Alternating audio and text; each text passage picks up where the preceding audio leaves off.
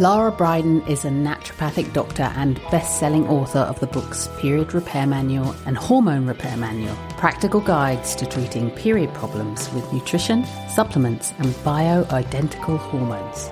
With a strong science background, Lara sits on several advisory boards and is the lead author on a couple of peer-reviewed papers. She has more than 20 years' experience in women's health and currently has consulting rooms in Christchurch, New Zealand, where she treats women with PCOS, PMS, endometriosis, perimenopause, and many other hormone and period-related health problems.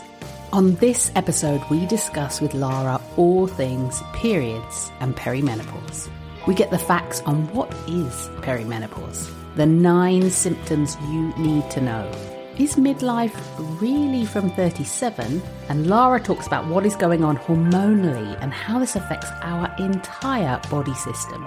We talk about dealing with heavy periods, supplementing our hormones, taking the contraceptive pill. We talk about dealing with stress. And does perimenopause actually affect our ability to cope the same as before? We talk about alcohol use and the real truth you need to know, and we talk all things sorting your sleep out, including dealing with night shifts. All this and so much more. I can't believe how much we packed in. So you know the drill. Pack up your bag for work, start the car, or get out with the dog, as your luggles are in for a treat in this episode of The Midwife's Cauldron.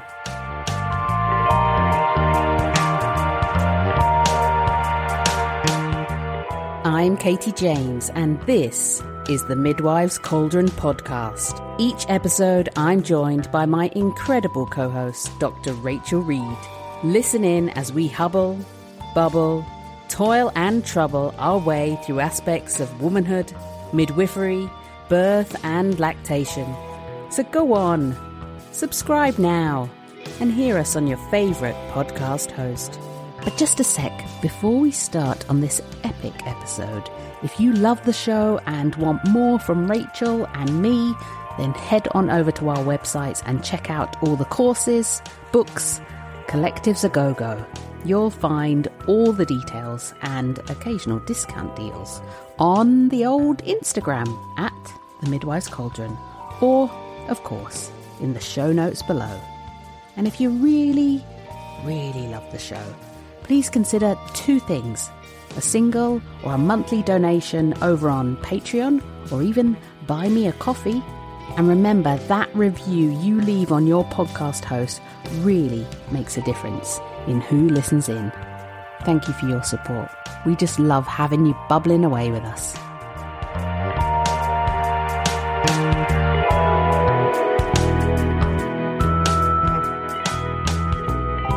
Lara Briden, welcome to the Cauldron. It is an absolute pleasure to have you with us this morning. Well, this evening for you.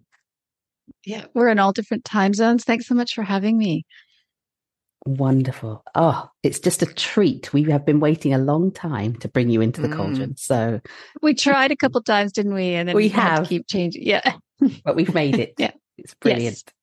I'm looking at Rachel because I was like, Rachel's going to start with questions, but nope, this is how we roll. We've got kind of questions drafted here, Lauren, and we never stick to them. I thought you were the red. Oh, am I the red? You're the red. This is what happens when we try and be organised. Okay, you can cut that. Although Katie won't cut it, she'll leave it in to make me look bad. Right, so because today we're going to talk about perimenopause and menopause, I thought it would be important to start by defining the terms, because it's not the same thing. No, and hormonally speaking, they're incredibly different. So perimenopause is for some of us, turbulent years leading up to the final period. Technically, perimenopause includes that 1 year after the final period until you achieve or graduate to menopause or postmenopause, depending on, I've been in various debates, depending what you want to call it, but menopause or postmenopause is the life phase that begins 1 year after the final period. And obviously menopause is going to be 30 or 40 years. So that's not a small life phase. It's quite a significant portion of our lives. Like it's a third at least, and maybe more for most of us. So, and what's important, and that I talk about in my work and my book, Hormone Repair Manual, is how important the transition is to it. And also a reassurance to women that once they get there, life should be pretty great. There's a quote in my book, actually, it was from the University of Melbourne, or one of the, talking about, the women they've surveyed in their late 50s, 60s and beyond report life being pretty fantastic. Can't wait. Yeah, patients from that part of their life. I'm now a few years past into menopause, graduate into menopause. And yeah, it's all pretty easy usually. And if it's not easy from this point, then it's because through my lens, it's because the transition didn't quite maybe go as well as it could have. So we can talk about that. Your book looks at the guide to healthy hormones after 40, but most of us don't even realize that we could be in perimenopause from our early 40s. And I know that's really common from my friends as well. And you've talked about how long perimenopause could last up until that first year after the last period. Yeah. But is there an average for any women that we could be expecting? Yeah. I think they say the average is probably 4 or 5 years of symptoms, if they're going to be symptoms. And importantly, some people just sail through it with just no dramas at all, hardly notice anything. And so I think I always like to give some voice to that part of the experience, because otherwise we head into it just pathologizing and thinking it's all bad. But for some people, they really don't notice much. And for them, they should just be allowed to live their lives, not think about it too much, actually. But yeah, so for on average, probably 4 or 5 years, the key thing, and at least through my lens and drawing from the work of endocrinology professor Geraldine Pryor, who's featured quite prominently in my book, she helped me with the book. She's pretty adamant that symptoms start while periods are still regular. Symptoms can start while periods are still regular. And hormones will still look pretty normal on a blood test. So this is where the confusion comes. And there have been countless times with my patients and my followers on social media where they say, I thought it must be perimenopause, but then I went to my doctor and she said, I'm fine. It's not that. It's like, well, there's no way to really determine that it's not that. I mean, we can talk about assessment, and there are ways to determine if it is perimenopause or not, but that way does not include just a simple blood test or the simple fact that you're still having regular periods. That doesn't rule out perimenopause. So what are we looking for? Yeah. Well, how many of your audience are chart their cycles? I've started framing it this way a bit more, and you guys look like you might have some charting people in your audience, maybe. So I don't know, gauging. So if for anyone doing that, it's easy. What happens is the luteal phase starts to go away. Basically, you start getting shorter luteal phases, more cycles where there's no luteal phase at all. Those are called anovulatory cycles. This means that progesterone is going away. And that's the first change. That marks the onset of perimenopause, essentially. And of course, obviously, we're talking about women who are cycling naturally, not on the pill, because there's no luteal phase on the pill anyway. So if hopefully your listeners know what I mean by luteal phase, I'm sure sounds like they probably do. Like that's the part of the cycle after ovulation where the ovary forms this little temporary gland that makes progesterone, and that just starts to not happen as well. And that is part of the process. It's nothing women are doing wrong. It's just progesterone was always hard to make, even when we were young. And it's just the hormone that waves goodbye first, basically. And at the same time, partly related to that, at the same time that starts happening, significantly less progesterone, estrogen starts kind of going a little crazy, like up and down. I call it the perimenopausal hormonal roller coaster. So you get these spikes up to 3 times more estrogen than we ever had in our cycles before. It's not as high as pregnancy estradiol, but it's, from a cycling perspective, it's quite a bit higher, and then dropping down again. Yeah. So that's the beginning of it. And so you can see it on charting very clearly. You cannot see it on blood test because it's hard to get a snapshot of what estrogen and progesterone are doing. I mean, you might see progesterone there on, day 24 or something, but what does that really mean if you're only having a 7-day luteal phase, right? You're just not getting the full dose of what's supposed to be happening. And then Professor Pryor, Geraldine Pryor, who I mentioned, she recommends assessment by symptoms. So I can talk about that? Yes, please do. Can I just first point out, so you have a really good graph in your book. I think it's also on your website. That for me, that really helped me understand what was happening, because a lot of us think that it's a decline in estrogen because you then have a lack in quotes of estrogen in menopause. So a lot of women think that is what's happening, when it's actually, as you said, the opposite to some degree, because you're having these huge surges of it, and it's the progesterone that's kind of tailing off. So I just wanted to kind of mention the graph. We can put that in your show notes or put a link to it. That's Professor Pryor's graph that I modified, used with her permission. So to be clear, estrogen does eventually go too. So the thing about perimenopause, and I've started talking about it more this way, it's quite a diverse landscape. So in the early years, it's big mountains of estrogen, spikes of estrogen, and then crashing down again, progesterone just quietly leaving the space. But then over time, like as you progress through the years, and especially once periods start to become further and further apart, or, especially when you're in the waiting room, waiting for to know if that was your last period, estrogen is low then.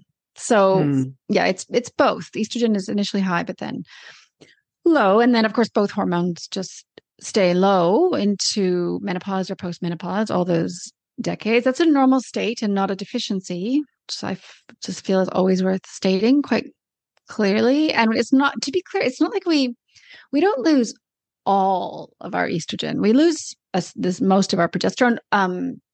The ovaries don't make any progesterone anymore after menopause, but the nervous system always makes this little kind of smattering of progesterone. But the ovaries do still continue to make some estrogen, nowhere near the amounts we made in a reproductive cycle, but about 10% of what we used to make. Plus, every cell in the body, including brain cells, importantly, makes their own estradiol. If everything's working well and they're healthy, they just make as much as they need, which is quite nice. Actually, that's what men and children do too, actually, because everybody needs estradiol is actually a crucial essential hormone. So we all have a way of making it.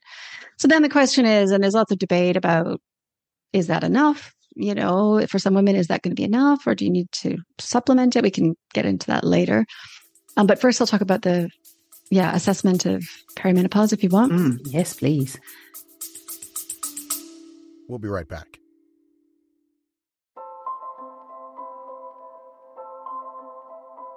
I just wanted to pop into your luggles and tell you about my brand spanking new podcast, The Feeding Couch. This podcast ain't just designed with pregnant women or new parents in mind, but also for all of us working in the space of birth work. This is the podcast where I hand the mic over to a different mum, dad, parent, or even grandparent to take us on their feeding journey. Every story matters. It's often through hearing others' experiences where we find our own inner knowledge, strength, and courage. Listen in to hear the stories told of triumph, challenge, heartwarming, tear-jerking, fist-pumping, and how we each deal with our venture into this new world emotionally, socially, and physically. Whether you're a student, a newbie midwife, doula, lactation exam prepper, or just hungry for more knowledge, these stories will also give you a backstage pass to the global lactation clinic. Whether you're pregnant and seeking information or supporting those on their journey, I can't wait to see you on the couch with me soon. Oh, and a little favour. Your reviews on Apple Podcasts mean the world. They're like magic beans that help spread the podcast out for those who need to hear it. Let's make this something amazing together.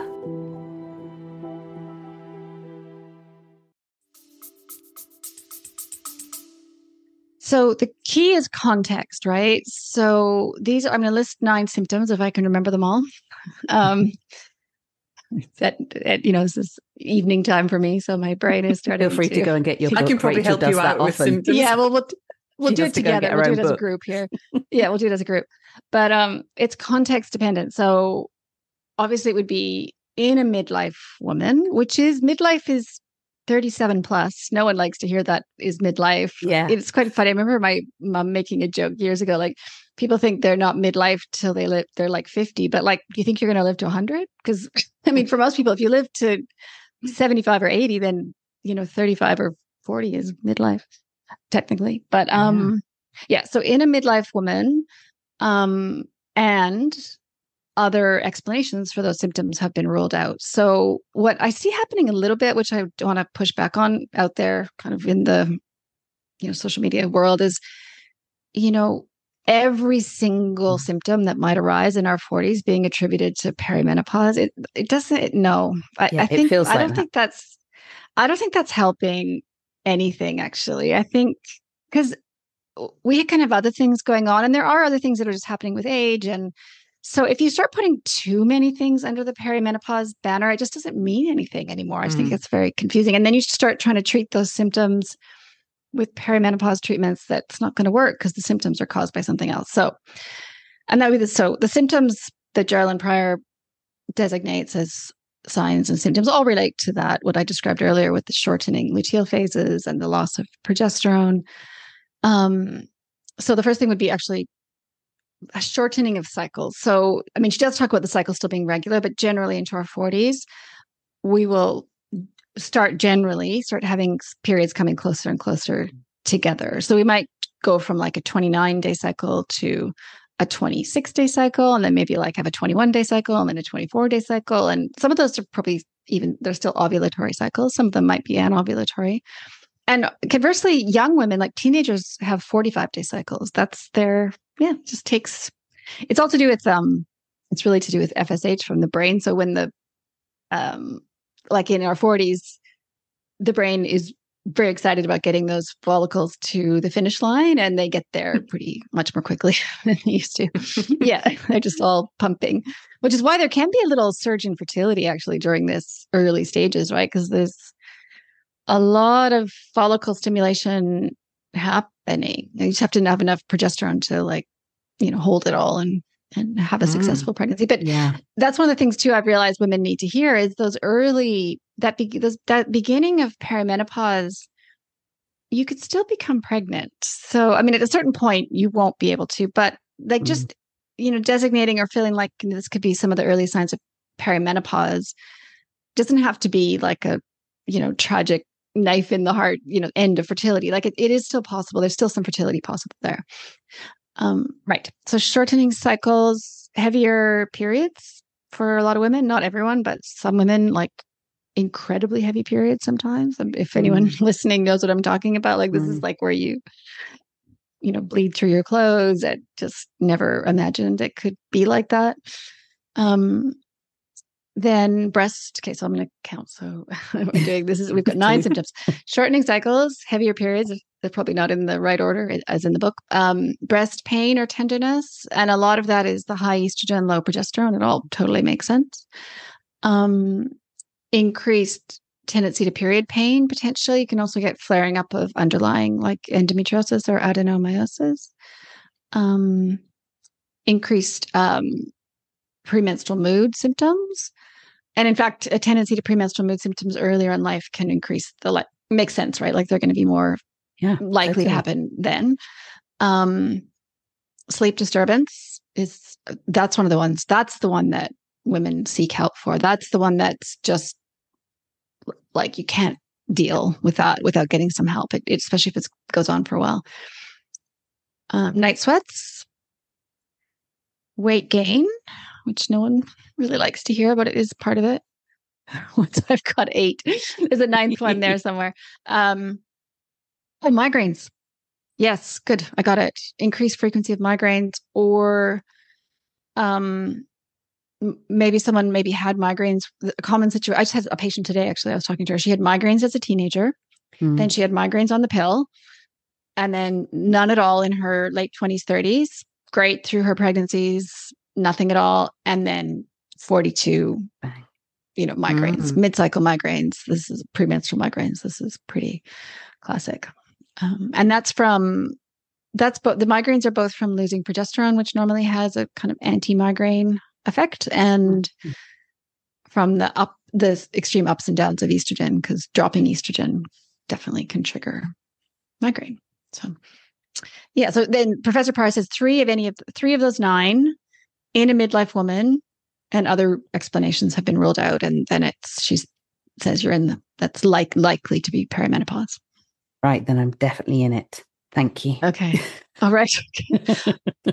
That's it. It's hit. There's no excuses now. I know. Yeah. Right. Welcome to the club. I know. I'm 44, so I mean, it's to be expected. Oh, yeah. So yeah, you're just right on time. That's perfectly normal. Yeah. Yeah. So yeah, I'm fitting in with the normal. That's okay with me. Yeah. I'm quite happy to be going through this. And yeah, it's almost median, actually. That would be like right in the middle of the bell curve. Oh, lovely. I don't think I've ever been in the middle of the bell curve for much. So that's quite good. Thank you. Yeah. Do you know what I found as a symptom? I don't know whether it's linked to, it might be one of those things that's nothing to do with perimenopause. And that's a reduced capacity to deal with stress. Yes. So there's like this, previously you just look back on your life and go, I don't know how I did all of that stuff all at the same time with that happening. And then suddenly you couldn't actually do it. Yes.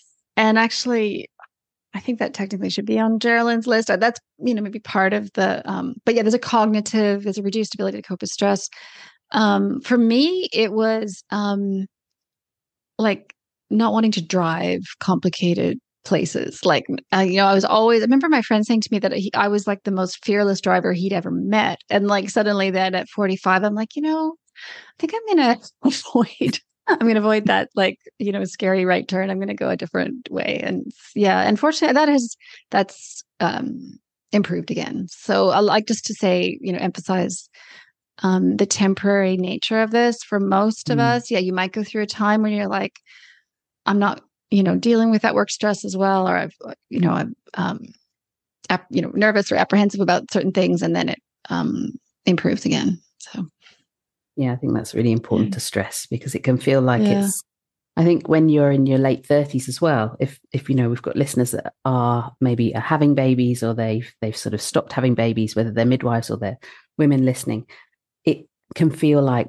this is, for some, it's like, God, this is the death sentence of like, this is the end of times and I'm just going into it. And I think there's a lot on social media that is quite frightening. Or it's very negative.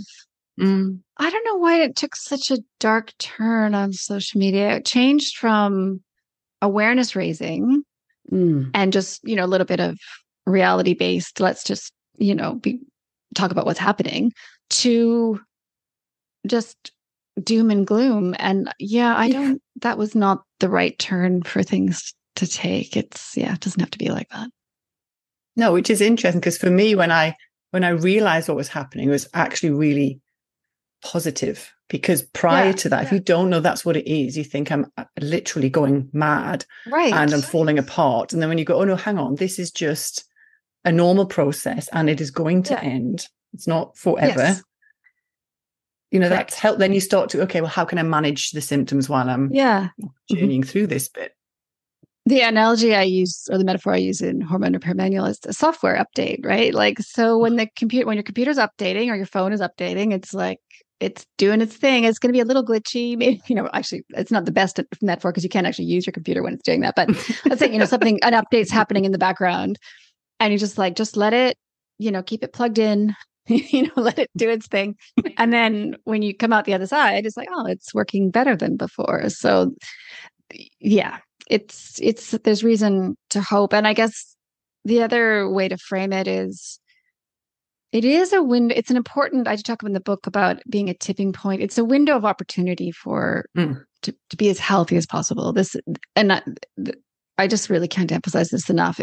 I say to my patients, and have for years, if there was ever a time to, eat well and make time for sleep and do your yoga or walking or like whatever it is that you need to do, and maybe even dial back on work just temporarily, not completely, but like maybe just put some boundaries around some of it, and just because you need this time, and to look after yourself and navigate this software update. And then after that, you'll have this surge in energy where you can go back to your busy ways if you want to, and get a lot more done again. Oh. But or some people decide not to go back to their super busy ways ever. But the other thing during this time, I'm sure it'll come up when we talk about how to feel better. But at this outset, I just want to mention, this is the time to quit alcohol, even temporarily. it's absolutely universal. I have yet to hear one dissenting voice on this. Even reluctant patients tell me it's like, yeah,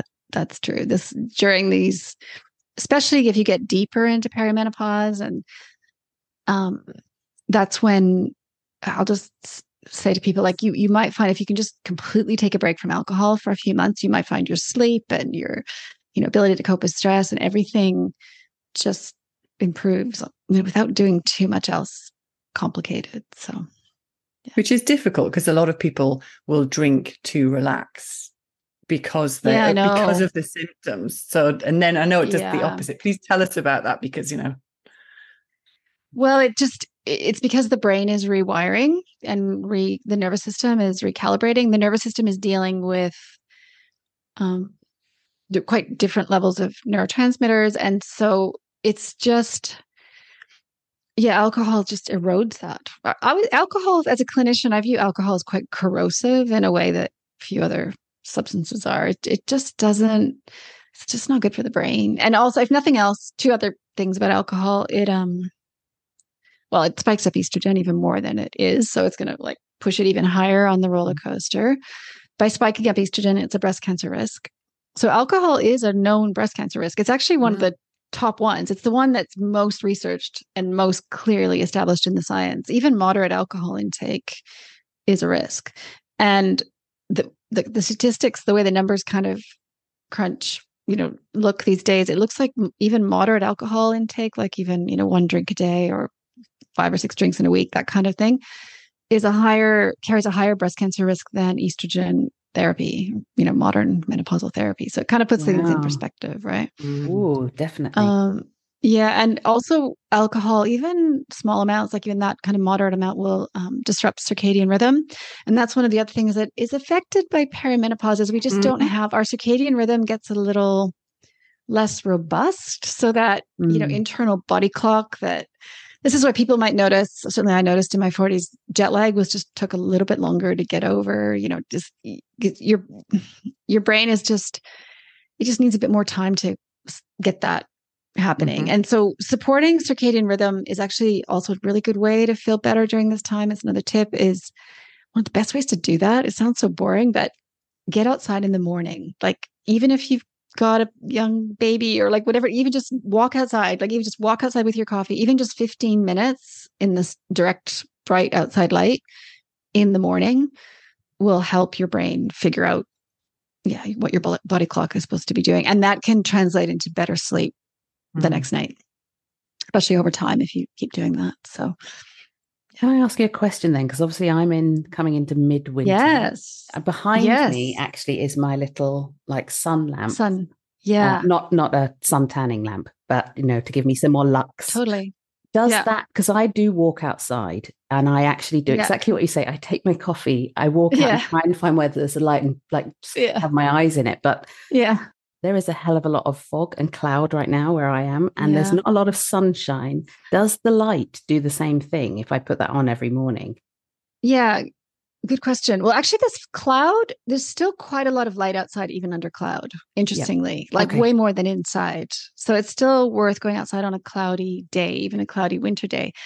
So I know what this is like. So I'm Canadian, so I've certainly been in, dark winters before. And last time I was in Canada at this time of year, I wasn't used to it because I've been living in Australia and New Zealand, where the days are even winter days are a little longer than. Yeah, I was Canadian. in Australia for 11 years, so I missed that. Feeling it. Yeah, the light. So the problem with, it will, in Canada, middle of December, it'll get light at 9 a.m. But that's, for me, that felt a little too late. So it's I craved the light earlier. So yeah, I think using one of those high lux lamps, just read a book or have your coffee sitting under the lamp. I don't think it's as good as outside, but it's better. And at least you're getting the signal earlier in the day, at whatever, 7 or 8, 7 a.m. anyway, around the time most people need it, depending on their chronotype or, body clock. Because some people are more, if you're an early bird type, which a lot of us are as we move into our 40s and 50s, you need the light pretty early. So. And then I've got one more question on that. That's brilliant. Yeah. But because our audience often work shifts, we're working not in accordance with our circadian rhythm. This might be completely out of your scope, Lara, but no, it's not. I just wrote a big section about this in my new book, which is coming, which I can talk about. Yes, thank you. Yeah, I'll just touch on this. So night shifts, tricky. But nurses and midwives, yes, serve the world, and we need that. So obviously it has to be done. Doctors and people working shifts. Right. So the strategy I've written into the book, it's been a while since I have done some night shifts as well, so I can kind of relate a little bit. It's been a long time though. What you want to do is obviously you have to sleep during the day, but you don't want to flip your circadian rhythm. So you do, especially the unfortunate would be someone who's like permanent nights. That's quite a different situation. But we're talking about people who just have to do some night shifts, some shift work. We're diurnal animals. We're not nocturnal at all. So we do not want to flip our rhythm. So my understanding of the current research is you want to try to keep it, even though you have to sleep during the day, you still keep your light exposure and your meals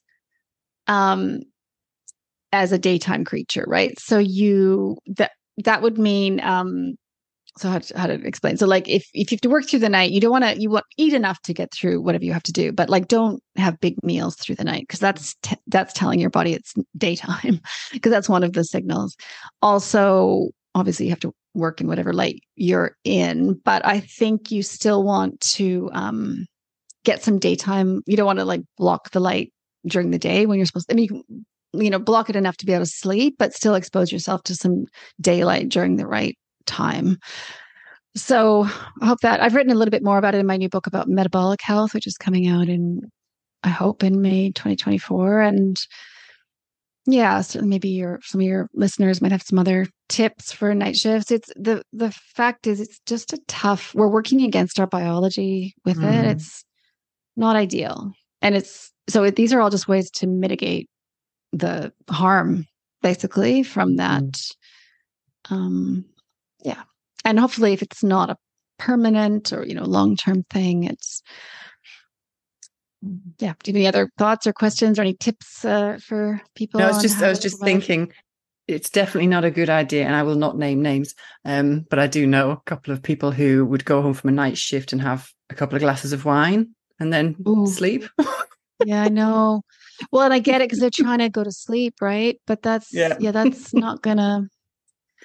Oh, and the other thing, you can use melatonin to try, but the way you use melatonin is in the night, like not the night you're working, but like when you come off nights and you're trying to get back onto the normal, that's when you take it like on your nights off to try to keep the rhythm. And yeah, alcohol would not help. I guess there might be some other sort of sleeping tips that can, magnesium, glycine is one of my favorite things for, soothing sleep. Yeah. I always found when I came home, it's like what really changed, someone had given me the tip, was that I would come home and then try and go straight to sleep. And I would wake up always at midday. So I'd probably sleep from 7 to midday, maybe, or 7:30. And then someone said to me, what would you do if you'd come home from work? Would you go immediately to bed? Right. And I was like, no, actually, I just kind of chill myself out and let the day go through, maybe eat, maybe watch a bit of TV or just some downtime. And I started doing that, and I would probably have, a herbal tea, maybe a small breakfast. And then I would probably go to bed maybe around 9:30, 10. So like the equivalent of when I was going to bed at night. And then I was finding that I was sleeping until about 5 and having longer sleeps. But also when you mentioned the smaller meals overnight, I couldn't eat. I would feel really sick over the night shift. During the night. So I'd just have something really little. Oh, okay. I see what you're saying. If you ate too much before you tried to have your day sleep. Okay. Yeah, it's going to be individual. I mean, at the same time, first, from a circadian rhythm perspective, you're probably still trying to get most of your calories into those daylight hours. But it's going to I'd have a breakfast before I went to sleep, and then I'd have a dinner before I went to work. But during the work time at maybe 3 a.m., I'd just eat a little thing that would just keep me going.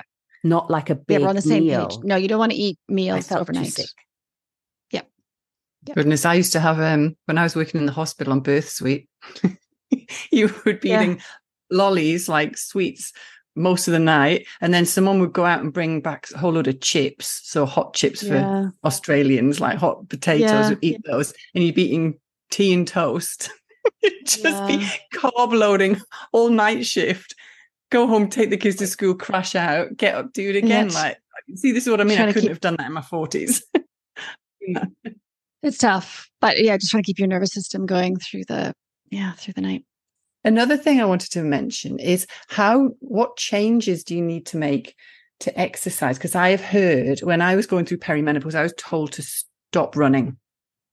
Because I was doing quite a bit of running. I was told to stop running because it's just pushing cortisol, and instead to shift to walking and less intense. I think there's something in that. I think at the end of the day, the consensus is people just need to do what they enjoy. Like I don't think we have to give up the type of movement that we enjoy. From a hormonal perspective, probably, that combination of, gentler, not super gentle, but like, walking, what they call zone 1 exercise, and then some strength building muscle. That's a good combo for not just perimenopause, but being 40 and 40 plus.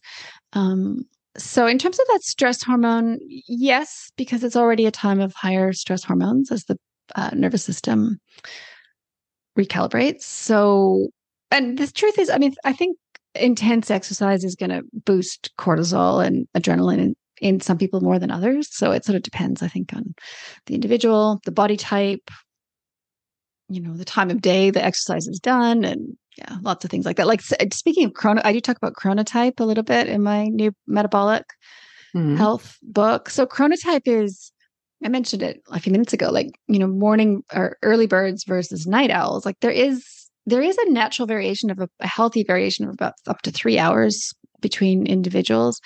And so just an example in terms of the cortisol, if a night owl tries to do super intense exercise, even like running in the morning, that's going to generate more cortisol than it would in an early bird who's like, that's their, nervous system is ready for that and primed for that. And one thing that appears to be the case is that a lot of the, fitness influencers out there are these like wiry body type early birds. And they're like, they're doing their super early, like, high intensive exercise. And that is not the right thing for everybody, for sure, depending on their chronotype and their age. And so thank you. That is definitely good to know. It'll make a lot of us feel better. Yeah. So already, just as a review, I've mentioned take a good hard look at alcohol and probably say goodbye to it for a while, at least. Knowing that you can, as I said to some of my patients, is like when you're 56 and, traveling in Italy and you could have that glass of wine, you can go back. I sort of imagine like a future date when you could have just some nice drink that makes me feel better. It's not that you're banishing it forever. Although honestly, once you start sort of down the path of no alcohol, it feels so good that it's kind of reluctant to go back. But it won't be like, I can just speak from my own. So at 48, I would be sitting there thinking, I'd love to have a beer, but then I'll wake up all sweaty. And so I could either have this beer, or I could sleep through the night and not, which would be very pleasant to not wake up all sweaty at 4 a.m. So I would often just choose the sleeping through the night. But now at, 54, I can have a beer, once or twice in a week, and I don't pay that price. So I'm just assuring people that it does improve. Right. So no alcohol. And then we talked about the supporting your circadian rhythm with whatever that takes. If you work night shifts, that's going to be additionally more challenging. You might want to even, I don't know if it's within your realm of possibility to even do fewer night shifts in your 40s, knowing you could maybe come back to them and we could sort of tag team. We could let the women who are late 40s sort of have a break from night shifts. I don't know if that's possible in the professions, do fewer night shifts, and then the younger women and the older women take those, or people take those those shifts. Then I talked about in my book quite a lot magnesium. So there's some nutrients that can really help to stabilize the nervous system. So the combination, I speak about quite a lot is magnesium plus the amino acid taurine. They kind of work together on the GABA system of the brain. And the GABA system is the part that is missing progesterone, because progesterone normally has a kind of a Valium type GABA. So GABA is the calming neurotransmitter in the brain, and it's a very important neurotransmitter. And so that part is having to get used to having less progesterone. So anything that can support GABA can help. So that would include magnesium, taurine, another amino acid called glycine I mentioned for sleep. I like these because they're all quite inexpensive and easy to access and safe. So they're, good in that way. And these ones that I've just mentioned are also safe during breastfeeding, which is, quite good.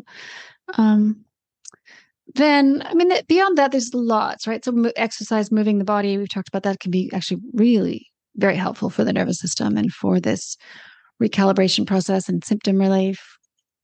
And then beyond that, some of the herbal medicines that are popular, like probably the most popular is ashwagandha, which is definitely called withania, helps with sleep, helps with coping with stress, sort of having a better stress response system. And then we get into the territory of, whether women want to take hormone therapy of some kind or not. Should we touch on that a bit? Yeah. Oh, yes, please. One thing, so the pill, so I'll just say categorically, I think perimenopause is not a great time to take the pill. Never, through my lens, never is really a great time. But I would say the two times to really not take it would be teenage years, especially the young teen years, because they're maturing their menstrual cycle. And the brain these are both times of change, right? So the brain is changing. And then perimenopause, just because it doesn't work as well as some of the other things we're about to talk about. And I just feel like, so keep in mind the pill, especially the combined methods, like combined estrogen methods of the pill, or, like a ring or a patch, that kind of combined method, it switches off the ovaries. So I kind of feel like your ovaries are about to switch off anyway. I sort of feel like you might as well get the benefit of them that's why I have a chapter in my book called Cycle While You Can. Like, let them do what they're going to do for these next 7 or 8 years. And so, but as progesterone falls away, I would argue there can be a place for taking progesterone. And we talk about it quite a lot in Hormone Repair Manual. This is the natural progesterone. For years, for decades, it was available only from naturopathic doctors or integrative doctors. Since about 2016 in Australia, I don't know, in Europe much longer actually, but certainly in Australia, it was reasonably recent. It became available mainstream. So in Australia, it's Prometrium. It has different brand names. Some countries in the UK, it's Utrogestin. And it is body identical progesterone. And the reason it's become mainstream is because kind of what people were saying all along, but it's safer. It's safer for breasts. So progestins, the kind of synthetic analog versions of progesterone that are actually very, very different than progesterone, all progestins do carry a small breast cancer risk. That includes all types of hormonal birth control, by the way. It's the progestin part that probably carries a slight, not to overstate it, but a slight risk. Whereas progesterone seems to not carry that risk, which is why it's entered the mainstream as the main progesterone type of hormone therapy, mainly as a companion for estrogen. That's kind of how it's been presented or brought in, but you can just take it on its own. And especially in these earlier high estrogen, low progesterone phases of perimenopause, taking progesterone on its own makes a lot of sense logically, biologically, and clinically it seems to really work well. So Professor Pryor, who I mentioned a few times, has been an advocate of that for decades, like literally like 4 decades. And she has been studying it. She's released recently at the results of a clinical trial using progesterone alone for night sweats and sleep disturbance of perimenopause. So that's kind of exciting that's now in the scientific literature. And the other main advantage, the other sort of role for progesterone, especially in these earlier high estrogen years of perimenopause is to lighten flow, because this is maybe one of the things, maybe Katie, this is what I said I'd come back to, is the heavy period, the crazy heavy periods of perimenopause. So a lot of women need something, and that something has usually been progestins that are on offer, and progesterone can fill that role. It can, and you just take more of it, and then you would progestin. You need to take it at bedtime, really, because it's quite tranquilizing or sedating. That's its big GABA effect. And so anyone who's tried to take it during the day will end up feeling really groggy and weird. But for most women, it feels very good. So you can lighten your flow, plus get the neurological side benefits of it, helping with sleep, helping with ability to cope with stress. I'll just acknowledge there are a few women who do not feel good on oral progesterone in terms of mood. They get kind of a paradoxical anxiety reaction. I always say that because I know there's going to be someone in your audience who's experienced that and just wants that. I used progesterone, bioidentical progesterone. Yes. And when I started using it, I used it orally. And I found, I mean, it knocked me out sleep-wise to the point where I was groggy the next morning for most of the day. But I also felt that I started to feel kind of really low mood. Yeah. So what I did was I started taking it vaginally instead. Yeah. I know that's kind of off-label. I'm not saying anybody should do this. And that worked. And now can use it without the kind of other effects. I still sleep really well, but I haven't got that, groggy. Yeah, definitely, Rachel. It's good to share that story. That is a kind of one of the, what's the word, like troubleshooting strategies that a lot of doctors recommend if the oral progesterone is having sort of negative mood effects. You can also adjust the dose too, or the timing, or the different things. But yes, switching to vaginal application, and the reason that's different is that vaginal absorption, less of it goes through the liver. So it's actually in the liver that the GABA metabolite is from progesterone is made. But for women who are taking progesterone for migraines or for sleep, actually sometimes you want that GABA metabolite. So in your case, no, like if it's causing side effects, then no. But like for people, it's more tranquilizing, it's more sedating taken orally, which is for some women is what they want, or it feels good. So yeah, it's good. Thanks for sharing that story. Yeah. And then at some point in the journey through perimenopause, as periods become further and further apart, and then you're in the waiting room and waiting to get a period, there can be a place for estrogen therapy, potentially. I mean, you probably know the pendulum's been swinging. It was 25 years ago when I started practicing as a naturopathic doctor. It was like everyone should be on it to prevent heart disease. Estrogen therapy is an absolute must for everyone. It was like that. And then, the pendulum swung too far. I would say there was then a lot of fear around it.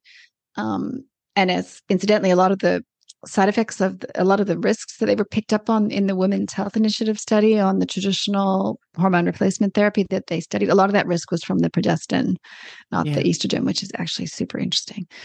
And now it's kind of swinging back, and a lot more people are a lot more comfortable taking estrogen, which I think is good.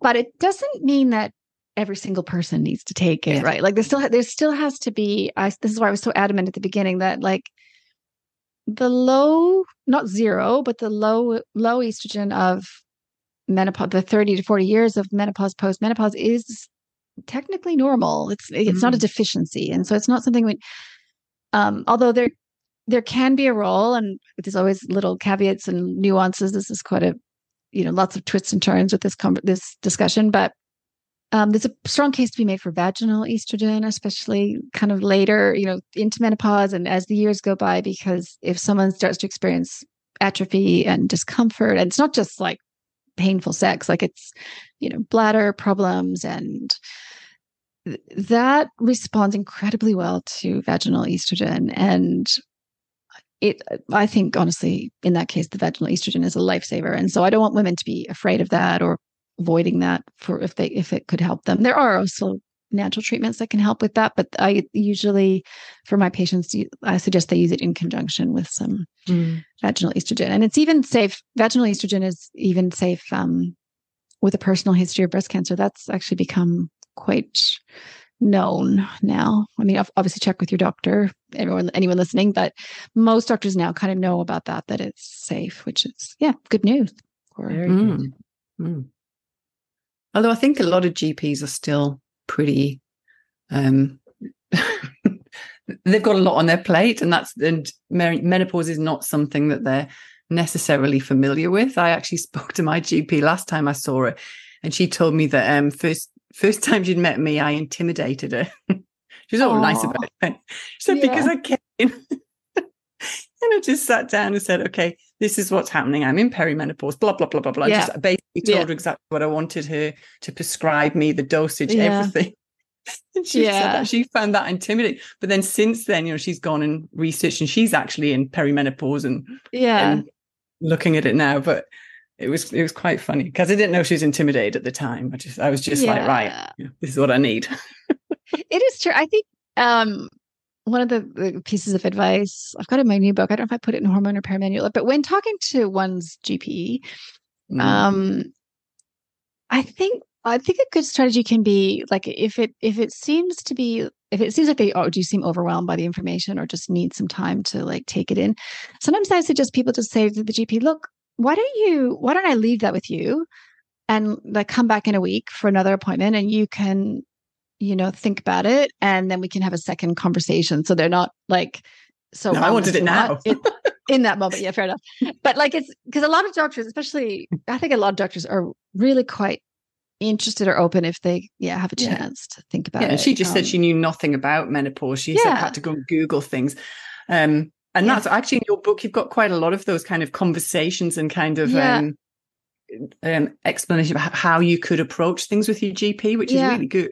That's what we need. Yeah, I hope it's helpful. Yeah. And I think, and just for everyone listening, like, because there is a lot with perimenopause, and it is true that GPs don't have a lot of time in their consults. So I think it's just also, I guess often I'll try to suggest like keep it as simple as possible, like maybe focus on a couple symptoms at a time. And for what it's worth, in terms of prescribing, like accessing progesterone, I think I said this earlier, but even if in the back of your mind, even if you want some progesterone for, migraines or sleep or all these other things we've been talking about, if you also have heavy periods, I would start with that with the doctor. Like I would start, say, I've got these heavy periods. I think we should speak about heavy periods a little bit more too. Like, so I really need something for this. Like my iron is low.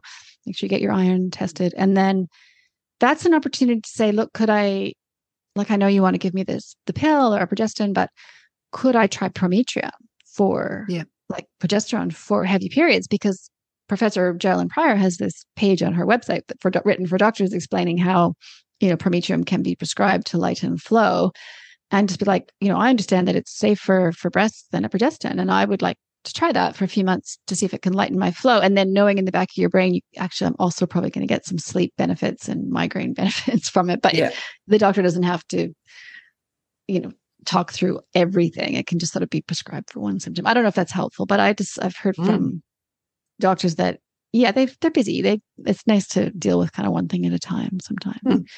I think that's great. Yeah, don't intimidate your GP. Don't intimidate anyone, Rachel. No. So I'll say a couple more words about heavy periods because because a lot of women experience that. Yeah. Oh yeah. I'd say it's about a third of women in their 40s. About a third, probably. Maybe. And do you know what? A lot of them are then having hysterectomies. I know. Well, they used to, especially when I started practicing 25 years ago. That was so many had hysterectomies. Now they have the hormonal IUD, which we'll talk about. Now they have ablation, and there's other things. So there's also a medication called tranexamic acid, which is a blood clotting. It slows blood flow basically. And I do talk about it in Hormone or Perimanual. I'd always been kind of neutral about it, but I've just been talking to some doctors recently, and like I'm sort of convinced it's a thing. Because the thing is, you don't take it all the time; you just take it during the flow. So it is kind of an as needed thing that could be done in conjunction with some of the other natural period lightening strategies that I talk about in Hormone Repair Manual, but it is just a way to get through what's probably going to be a few years of crazy heavy periods. So that's one option. The permetrium or utrogestin I've talked about is another way to potentially lighten flow. Then I'll mention the hormonal IUD because it is a little different than other types of hormonal birth control. So I mentioned earlier about how combined estrogen methods switch off ovarian function, which I think is a mistake. Because we need I think it's better to let our ovaries do what they need to do. But the hormonal IUD does not, especially in a woman in her 40s, she's probably still going to cycle and ovulate and everything through that. By through that, I mean like the small dose of the progestin that's coming out of the IUD is mostly working locally, preventing pregnancy that way and lightening flow dramatically by thinning the uterine lining. Some of it does go into the body and reach the breasts, which is a little worrying. Some of it reaches the brain. In young women and teenagers, I think the hormonal IUD will shut down ovulation a lot more of the time because their brain is just sort of more sensitive to that. But again, this comes back to the high level of FSH that we're pumping out in our 40s. I think that a little bit of progestin is not going to stop that from happening. So I hope that's helpful. I don't know. And for what it's worth, you can actually there's no reason to not, like you can have a hormonal IUD and also take progesterone for sleep or other symptoms. So that doesn't have to be an either or situation. And certainly you can have a hormonal IUD and do a lot of the other natural treatments that I talk about in the book. But to be clear, the the progestin in the IUD can affect mood and negatively affect mood in some people. So it's not progesterone. There's no, even though it's called a progesterone IUD, it's not. So, yeah. No, it's really helpful. And that's what I really liked about your book is that it covers all options, hormonal replacement and kind of natural approaches, lifestyle approaches across the board. So you can kind of work your way through and try what might work for you. There's always a way. I think there's always a way to feel better than you do. And it is often is possible to take a little bit from, a little bit from one pile, a little bit from the other, like change your diet and, alcohol, but also maybe take, for example, the tranexamic acid to lighten your flow. That sort of, doesn't have to be all natural or all conventional. Definitely not. That's great. It's so fantastic. And just getting more from the book is really going to be that, like you say, it's a manual that you just want to have on the side and be able to go, okay. Well, do you know what I can't find my physical version. So I have to go and look in my Kindle version. I don't know where I've put it. I have to do it. It's under your bed. Probably is under my pillow. But luckily I've got the Kindle version as well, because I usually have two versions of good books because then I can kind of search on the Kindle for keywords. I know it's nice I'm the same. I'm a Kindle user. It's nice to be able to search for things. Yeah. We're kind of coming up to an hour, but I kind of did want to just touch on menopause, which is where we're all heading. And it all gets so leave us with some positive kind of what happens when we get there. I think I'm January. I'll be there if I don't bleed. Yeah, congratulations. If you right. So if you don't get another period, you're about to graduate to menopause. So I guess the way to positively frame this, and this is in the book, but I'll just explain it again, because before I became a naturopathic doctor, I was an evolutionary biologist. So I see absolutely everything through that lens. It's kind of my spiritual lens, if you will, almost like, and when I learned, or I've known for a while, but like looking at it through evolution, it's very interesting. Like it seems pretty clear via several lines of evidence that humans evolved to go through menopause. And more specifically, we evolved a longer lifespan because women in their post-reproductive years are so beneficial to humanity, well, to their groups, to their, their groups of humans that they were with. And so that just means that having long-lived genes was selected for in them because, the longer they live, basically the more descendants they can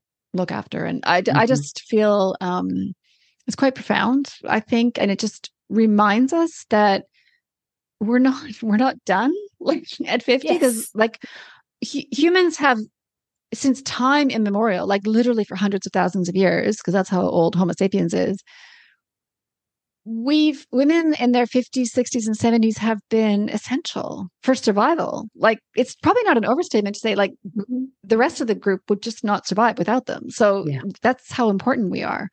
And yeah, whatever we do with that in the modern age, era is kind of up to us. Some of us, I don't have grandkids personally, but if you do, that's something great. Or even just, there is, I don't know, because you guys aren't here yet, so you can't, but soon you will be, Rachel. But like, there is this feeling like, and most women I've talked to, like, something does kick in where you kind of just want to help the world, or help, in my case, help all the young women to have better periods. That's kind of, one of my but there is this feeling like, I need to make the world better. And I know people have that feeling at every age, so it's not unique to being 50 and beyond. But I think if you just think about it, you look at all the women just that most of us know personally in their 50s and 60s and even 70s, just really getting stuff done, like taking the reins on things and just organizing stuff and kind of making it happen. And so that's what we're here for, I think. And and it really, that thinking of it that way completely banishes like the other. It's so funny because like as a young woman, probably I feared menopause quite a lot, like the loss of, what I perceive to be like the loss of sexiness or the loss of beauty, or there is kind of like an invisibility, like, which actually I want to read this out of your book. This is a highlight from your book, okay? Which I wanted you to count. I love this. Go ahead. Invisibility and freedom are two sides of the same coin. So true. Explain. Well, I guess it's kind of what I was saying. Like, when I was younger, thinking, it's going to be so sad when I'm like 50 something and men don't notice me anymore. And you know what? Yeah, it's fine. It's like 100% fine. Like, I don't know how else to explain it, but like, you get here, it's like, you certainly don't care that, as I say in the book, like the fact that strange men on the street don't notice me is of like, totally fine. Like, no one wants that anyway. And there's just this kind of, I don't know, like there's another, I think, part of the book where this was like from a conversation I had with my sister when we were both still 40 something. And she's like, look at all these, like on this walking holiday. And there's like all these women in their kind of 50s and 60s. And she's like, look, they're having such a great time. Like, there's kind of this secret party going on of women. Like, and I think maybe men and young women don't kind of realize it. And I don't know, maybe I'm overstating it, but there's definitely, I guess to anyone who's afraid of the stigma or afraid of, just don't worry about it. Honestly, once you get here, you've just got so many other more important things to do. Like, you're really not worried about losing the beauty of your youth. It's not, I mean, not that we can still like, and not to, I don't want to make anyone feel bad if they are still concerned about their appearance, and that's fine. I think that's okay too, but it's just, there is this sort of natural not caring as much that can kick in if you let it. And it's, quite nice. I think that's quite a nice thing to look forward to, actually. And I think that's a nice place to end. Yeah. Yep. Bring on January. Yes, exactly. It's probably when I'm going to release this, Rachel. So I graduated. My graduation to menopause was in January as well. January 2022. Yeah. So yeah. Oh, okay. We'll see how long I've got. Time will tell. We never know. But if I'm in the bell curve, I could be bang on. Well, if you're on the bell curve, you'll achieve menopause at 51. So you're probably, Oh, I've got 6 years ahead of me. 6 or 7 years. That's about right. Yeah. Right. Okie dokie. Well, we'll see. Well, I'll bring you back in 6 years, Lara. Sounds good. Sounds good. Oh, it's been an utter pleasure to have you on, and really just wonderful. And I can't recommend enough for people to go and get the book and just to have that by their sides. And also very much looking forward to the new book as well. So yes. Yeah. We'll pop all the links below. And it's been wonderful. Thank you so much. Thank you. Thanks for having me. hope you found a few golden nuggety nuggets in the show today. Please don't press pause, but instead scroll on down on your podcast app. Yep, that's it, down there, and pop a review and maybe a few stars to make our eyes twinkle with glee. For more on breastfeeding and lactation content, head on over to my website where my course is. And for courses and books from Rachel, you can find everything in the links below. So all I gotta say now is, see you next time. And I can't wait.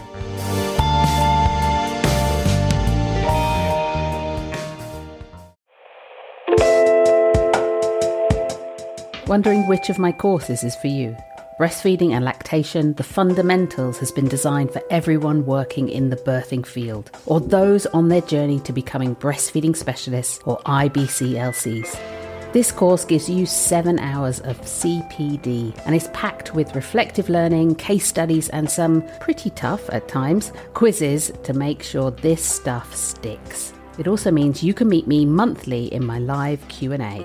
This is my course that I hope will fill in the gaps that traditional breastfeeding education has left out. I want you completing this, feeling confident to support any breastfeeding or lactation challenge of those in your care.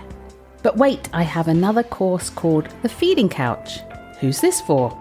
Currently, around 80 to 96% of women decide to breastfeed during their pregnancy, but by just 8 weeks after birth, a third to almost 50% of those women have stopped breastfeeding. And of those women who stopped, 80% say they stopped breastfeeding before they wanted to.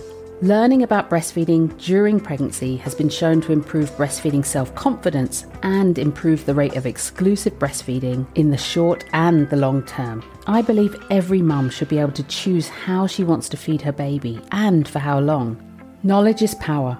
That's why I created The Feeding Couch, designed to be watched during pregnancy or for new mums and parents who may be struggling right now with breastfeeding. The content is in step-by-step, binge-worthy whilst pregnant or for those most tired of days postpartum. Totally easy to find exactly what you need and dip in and out when you need a breastfeeding answer quickly.